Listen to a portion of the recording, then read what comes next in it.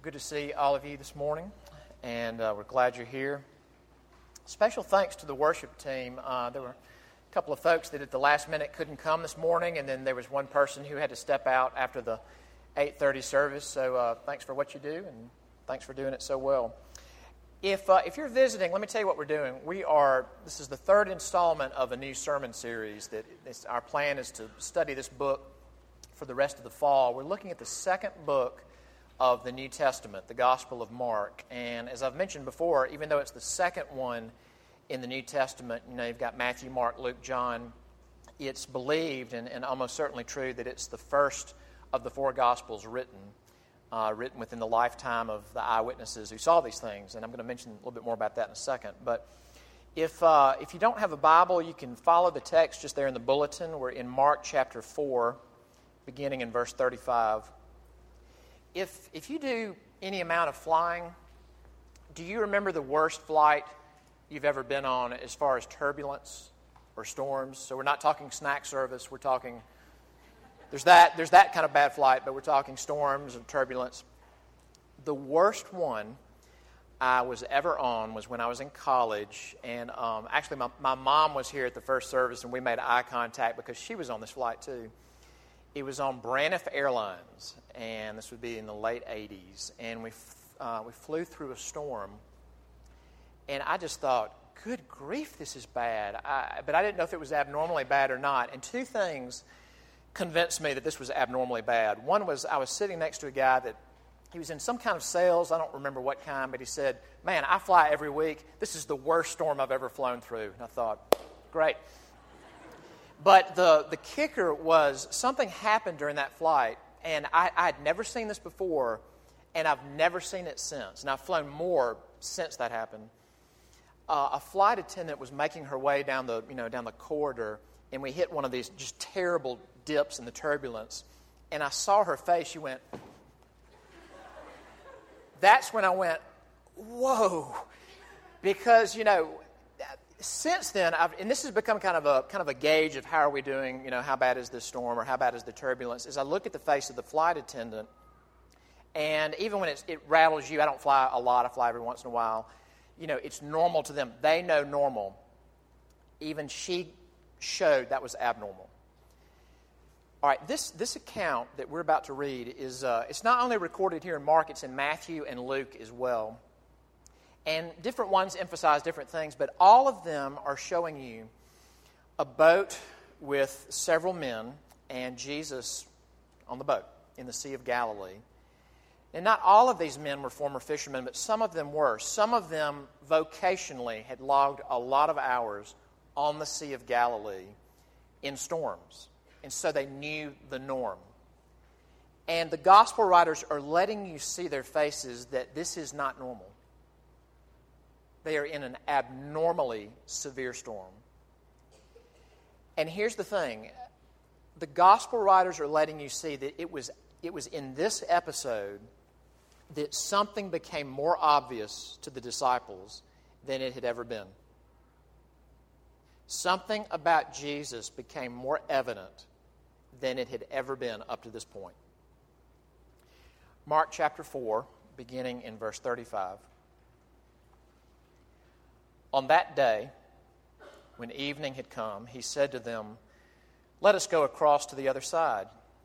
And leaving the crowd, they took him with them in the boat, just as he was, and other boats were with him. And a great windstorm arose, and the waves were breaking into the boat, so that the boat was already filling. But he was in the stern, asleep on the cushion. And they woke him and said to him, "Teacher, do you not care that we are perishing?" And he awoke and rebuked the wind and said to the sea, "Peace, be still." And the wind ceased, and there was a great calm. He said to them, "Why are you so afraid? Have you still no faith?" And they were filled with great fear and said to one another, "Who then is this, that even the wind and the sea obey him?" Amen. Let's pray together.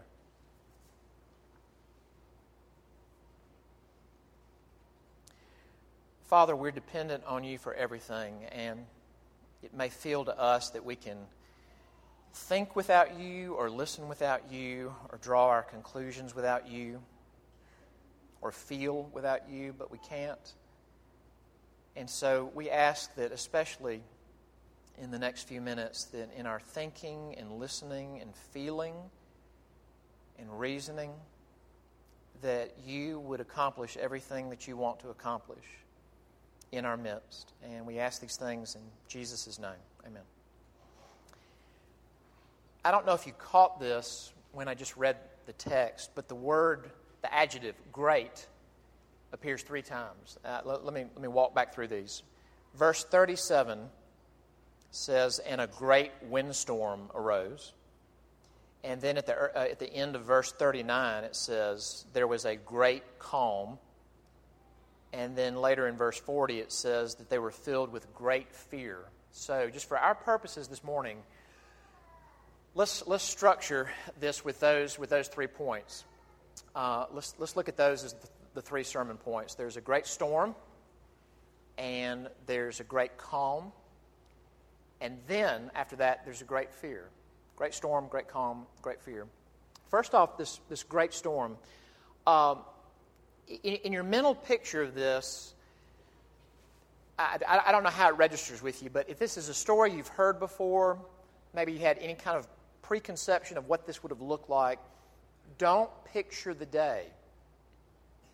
Picture the night. Now, the sea or the ocean at night will scare anybody. I mean, it's no coincidence that Jaws starts at night, in the ocean. Spielberg knows exactly what he's doing. This is on a large sea, but picture that it's dark as well. Now, let's start off in verse 36 here. Leaving the crowd where he's been teaching, and this is important. The context before this is that this big chunk of Mark chapter 4 is Jesus teaching parables. Parables about what? Parables about the kingdom of God. What is the kingdom like? And we could also ask, who is the king? And I'm sure the disciples would have said, well, that's obvious. God's the king. Okay, so far so good. Leaving the crowd, they took him with them in the boat, just as he was, and other boats were with him. Why are those last 2 phrases important? He got on the boat, just as he was, and there were other boats with him. Now, I mentioned 2 weeks ago when I started this series that I don't like to give you just tons of introduction when I do the first sermon in a series, because I feel like if you're not there, then you didn't hear it, and it gets forgotten along the way. So let me farm in a little bit more background here. Think about this. Matthew, he wrote a gospel. He was an apostle, one of the 12 apostles. John, that wrote the 4th gospel, he's one of the 12 apostles. In the rest of the New Testament, you get a big chunk written by Paul. He's a later apostle. You get later letters written by John the apostle, Peter the apostle. This gospel is written by Mark. Mark was not an apostle. So why is it included in our Bible as being just as much the authoritative Word of God? And the reason is the ancient church testifies to the fact that, and the internal evidence, the internal language and vocabulary and style of the Gospel of Mark corroborates that Mark was writing down what he was told by the Apostle Peter. In fact, if you look, for instance, in the book of Acts at a sermon that the Apostle Peter preaches, and you look at the structure of Peter's sermon in Acts 10, it's almost exactly the structure of the Gospel of Mark. All right, now back to the question. Why is it important that you get these details about... So Jesus, he's been teaching all day. I'm sure he's sweaty and tired, and he doesn't change clothes or bring anything with him. He just gets on the boat as he is, and there were other boats there. If you were writing a mythic account to kind of create this, myth of this Christ figure, would you put that there? And the answer is no, because it wouldn't help the story. So why is it there? It's the residue of eyewitness account. That Peter's just remembering it as it happened. He just got on the boat as he was. There were other boats there. He was asleep on the cushion. Is that of cosmic importance? No. What are you getting, though? What is important? It's eyewitness account, all right? So that's not the main gist, but, for no extra charge. I'm giving you that. All right, let's pick back up here. Verse 37. The great storm, a great windstorm arose.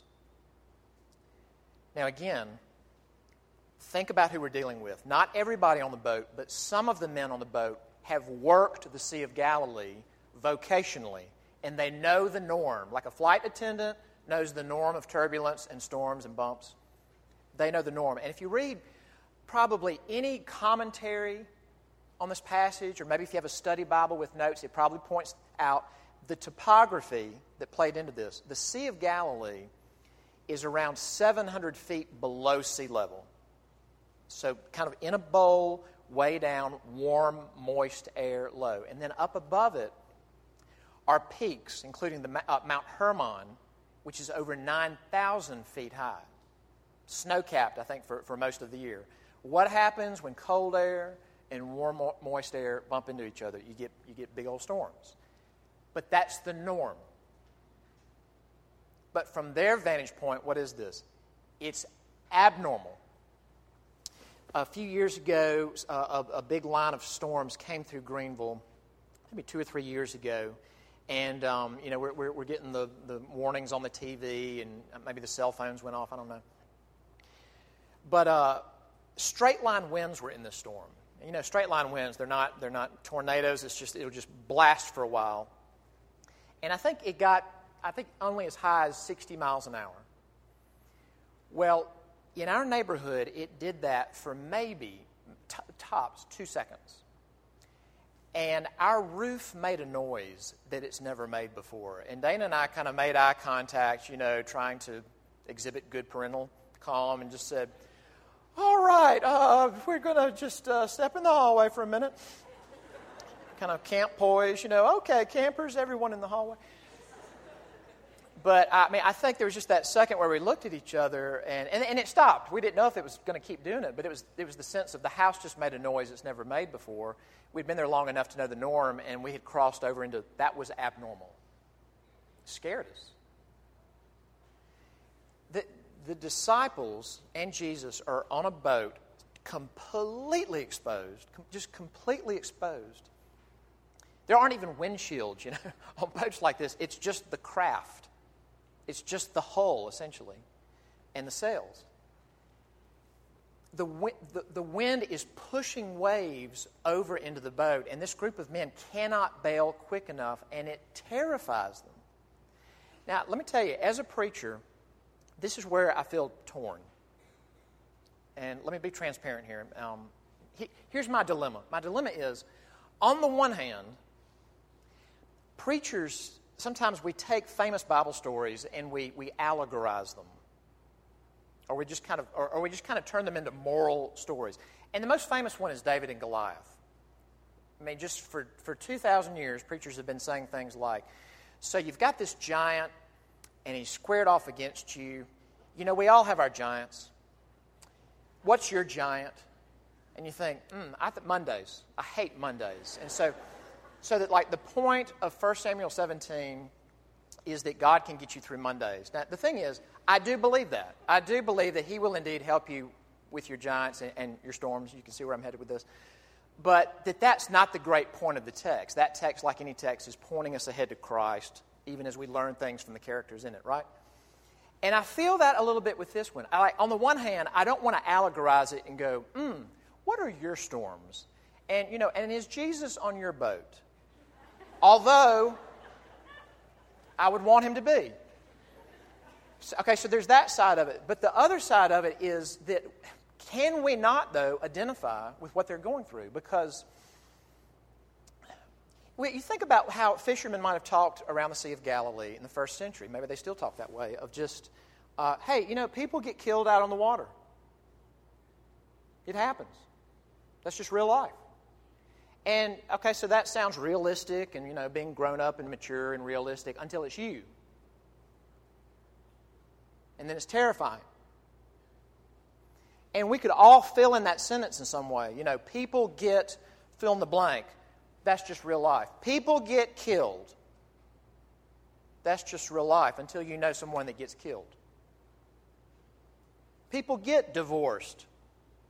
That's just real life till you go through one. Or your parents go through one. Or someone you love goes through one. People get terminally ill until it's you, and then it's utterly terrifying. When these are first century men that are outside all the time, when they say it's a great storm, it was a terrifying, sustained, abnormally severe storm. Then there's the great calm. Now, think about what happened next. Verse 38. Jesus is in the stern, asleep on the cushion. Again, is that of cosmic importance? No, it's eyewitness account because that's what happened. And what else are the gospel writers letting us see? He's actually human. In other words, he's not pretending. He's not pretending to be asleep of, in just a second, I'm going to get up and do it. Man, they're going to learn a great lesson about faith and who I really am. This is playing out just, okay, he's walking over to wake me up. He is actually, in his humanity, exhausted. He taught and preached and ministered and touched people all day long, and he's exhausted. Sleeping through a severe storm. So they come to him and actually have to wake him up. And as a real human being, I mean, he would blink and kind of have to come to. And then what happens?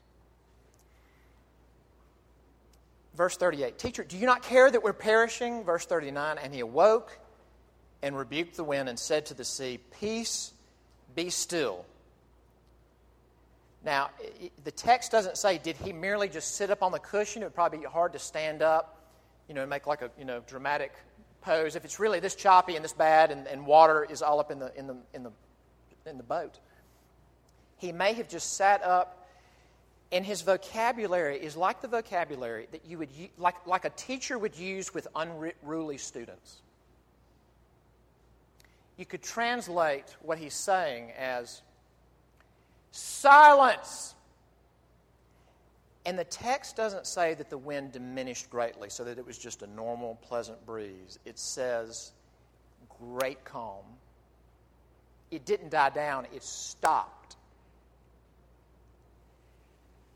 Okay, now that's, of course, unbelievable. But then on top of that, if that was all that had happened, the Sea of Galilee would have stayed turbulent maybe for half a day.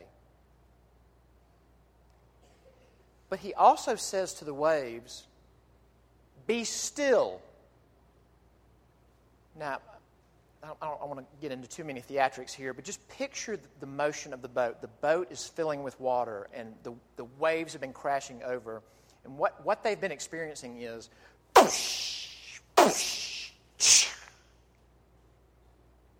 just bathtub.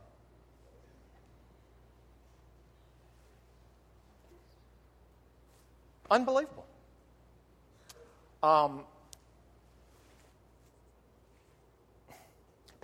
Picture this. Do you remember in the second Star Wars movie when the X-Wing fighter, when Luke is training with Yoda and the X-Wing fighter sunk into the swamp and Luke tries to use his skills with the Force to get it out and he can't get it out, and then Yoda kind of hobbles up there and and it just beautifully just comes out and just like perfectly sets itself down on the ground.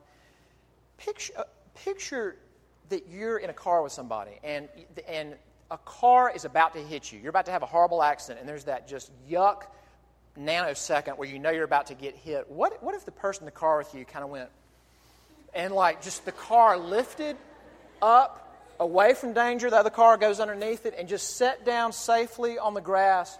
What if the person then turned to you and said, tell me, how are you doing spiritually? You would say, I don't even know how to feel right now. I don't know what to do. Not the time to ask me about my spiritual life right now. That is precisely what Jesus did. It was no coincidence, in case you didn't pick up on this, that our call to worship from Psalm 89 talks about God stilling the storm and the waves. And it was no coincidence that Psalm 107, the Old Testament reading, is about him doing the same when people are out on the sea in storms. In other words, the disciples, as Jews, they grew up singing psalms and learning Psalms about that Yahweh can control the weather. He can rebuke wind. He can still the stormy sea. And they just watched their rabbi do that. And that's when he asked them about their heart. They've never seen anything like that. They've never read Mark 4, if I can put it that way. They don't know this story. They just lived it. They're living it. Do you still have no faith? That's amazing. Jesus will nudge on people about that any time. This came up in our community group this past week. For example, another text, John 11, when Jesus' dear friend Lazarus died, and Jesus makes his way to Lazarus' home. Lazarus is dead, but his two sisters are alive, and Jesus was very close to them. And so he's talking to one of the sisters about it. And again, they don't know the story. They just know their brother died. They don't know how this is going to turn out. So they're in grief and mourning. Probably much more, it would be almost like losing a husband because he might have been the male stability. He may have been the income in that family. We don't know. But it's huge. We can at least say that. And they're grieving. And so Jesus says to one of the sisters, your brother will rise again. To which she says, well, I know he'll rise at the final resurrection. And Jesus says, very famous passage, I am the resurrection and the life. If anyone believes in me, though he die, yet will he live. Many a funeral sermon has been preached on that. But he said one more thing. He said, do you believe this? And I think there's a part of us that would want to say, this is not the time and the place to ask someone about their spiritual views. She's hurting and she's grieving. And the thing is, with Jesus, it is always the time. And it is always the place. And here are these disciples whose minds have been blown. They know real weather and they know real danger. And they were looking death in the face. And right then, when they've had their minds blown, he says, do you have faith or not? And he could ask us the same thing. You're unemployed right now, and all you can think about is your unemployment. Do you have faith? You're lonely. You want a relationship. You want a significant other. You think about it constantly. You think that is your greatest need. Right now, he is looking at you and saying, but do you have faith in me? And I would say this too, just by way of observation. This is indicative of the fact that you can talk to Jesus in a way that is faithless. That not all talking to Jesus is with faith and a kind that he likes and approves of. And what might that look like for us? Well, what it might look like is, I think especially when we pray for desperate situations, someone is just on a downhill run toward death, or someone just has no interest in the things of God, no interest in Jesus or church or Bible or anything like that, and we're praying for this person, but the way we're talking to Jesus is like, but we all know what's going to happen, don't we? They're going to die. Or this person is never going to become a Christian. As if there's this big overarching banner called reality. There's this big overarching reality that's like the laws of physics, scientific law, laws of logic, inevitability, and that up underneath it, along with us, is Jesus, and we're kind of looking at him saying, really, if there's anything you can do to kind of alleviate that, I mean, if you can, he is not under anything. He is fully God, fully man so much that he can be exhausted and sleep through wind and storm, fully God. So you get this great calm, and then, ironically, they become more frightened. The great fear. Verse 41. And they were filled with great fear. In Greek it says, and they feared a great fear. And said to one another, who then is this, that even the wind and the sea obey him? Think about it this way. Mark has told us already, again, we're diving in here, but this is part of a larger book. Mark has told us before now that Jesus has done things and people have been amazed, and his disciples have been amazed, but he hasn't yet said that they were scared of him. And now he's saying they're frightened of him. They were deathly afraid of the storm, but now they fear a great fear of him. It's when they say, "Who is this that even the wind and the sea obey him?" It's as if they're saying, if he can do that, and they don't know how to finish the sentence. It's like, if he can do that, ... ellipsis, and they're scared to finish it. What are the gospel writers pushing us to come to grips with? Is that he is fully God. That's going to be so important. It's, of course, understatement of the year. But to see, when you see Jesus doing things, it's God doing things. When you hear Jesus' emotion about things, it's God's emotion. When you see him lean into and oppose self-righteousness, it's not just because he's a witty teacher and he's sticking it to the man. It's God opposing self-righteousness. When he goes to bat for the disenfranchised, when he cares about the poor when nobody else cares about the poor, that's God doing it. But let me say this too, because it may be that just as we're talking about this display of power, that may not necessarily make you love him. Or if you're a parent, it may not necessarily make you want to tell your child all about him. There's just one other detail I want to look at before we're done. And here's the thing. I mentioned Matthew, Mark, and Luke record this story. And they emphasize or de-emphasize different aspects. But there's one detail about this account that Matthew and Mark and Luke all record. And it's the vocabulary of what the men said when they're dying and Jesus is asleep. They used an interesting verb. They didn't say, "We're drowning." They didn't say, "We're capsizing." They didn't say, "We're sinking." They didn't even say, "We're dying." What did they say? Do you not care that we're perishing? A few nights ago, Dana and I were flipping through the channels, and we come across the end of Meet the Parents. Ben Stiller, Robert De Niro. And I hadn't seen it in a while. It was a reminder that is an entire comedy built around awkwardness. Just gut-wrenching awkwardness, almost all at Ben Stiller's character's expense.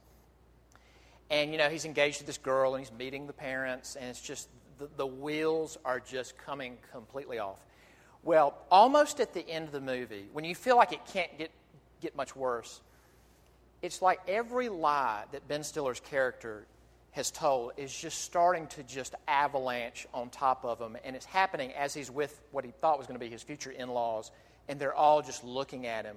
And so it's at this moment that he kind of decides he's going to pull out his trump card, sort of his ace, and that is that his fiance's dad, Robert De Niro's character, was in the CIA.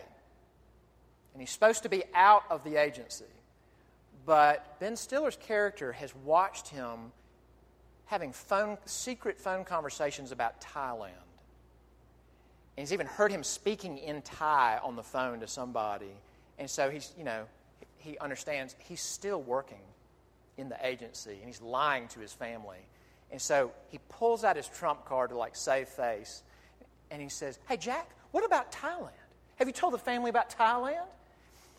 And what happens, as you all know, Robert De Niro's character all along, he's not in the agency anymore. He has been planning a secret honeymoon gift for this other child getting married, and it's this exorbitant honeymoon in Thailand, and it's all been secret.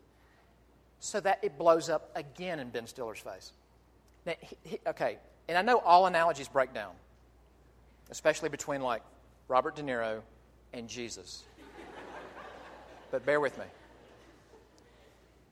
The parallel, if you can see it, is that the zinger, like what the word that's supposed to be the zinger, like, Thailand, ends up being, that was what actually showed all that was best about Robert De Niro's character. That was like all that was most loving and generous and caring about him. And it is intriguing to me that the Greek verb that records the disciples' words, do you not care that we're perishing? In the Gospels, that verb is used in several different ways. It covers a range. But two dominant ways that it's used. One is for what sinners deserve from God.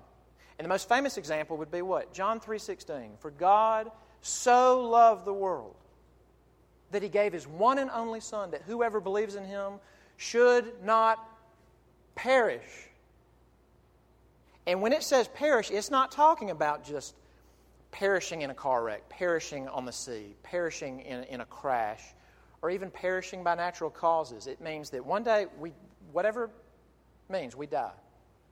Through whatever means we die. Then you stand before the living God who made us. And either you live or you perish. And to save us from that perishing, God so loves the world that He sends His one and only Son.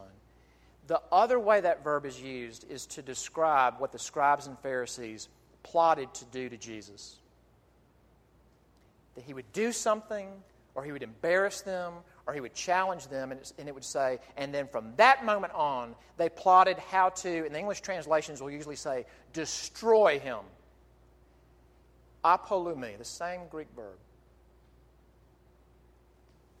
How much does our God care that we're perishing? He cares so much, He will enter into our own mortality. He will enter into our own humanity, into our fallen world, and let Himself perish. Brutally, that we might never perish. That's who God is. And let me say this too. If that's who He is, and He's that good, and He's that powerful that He can speak to weather and change it, here's what that means. That, dare we say it, in your storm, with your giants, whatever that is, your depression, your addiction, your secret that hasn't come out yet, your doubts, your skepticism about the Bible, your fears, that you and I can come to Him with all of them and put them before Him and know He is man enough to empathize. And if I may say it this way, He is so fully God that He'll take care of everything I need. Even my very soul. That's the good news. Amen. Let's pray together.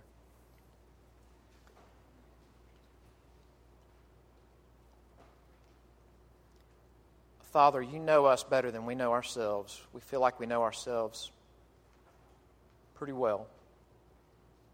But You see into the very inner recesses of our hearts, and You're the one that knit us together and sees everything about us, that we're completely known to You. And so You know that for all of us, there are areas of our heart where this just has not gone yet. And so we doubt that You are powerful enough to help us, or that You're good enough to help us, or that You love us enough to help us. And Father, whether that's for the person sitting here that has grown up with this stuff and heard this story many times and believes it, but is just doubtful that You care about her, about him. Just drive these things down deep into our hearts. For the person here who has never fully or even somewhat believed at all, Lord, grant him, grant her faith, even this morning, to place themselves at Your feet and say, have mercy on me. Be to me both God and King and elder brother. And we ask this in his name. Amen.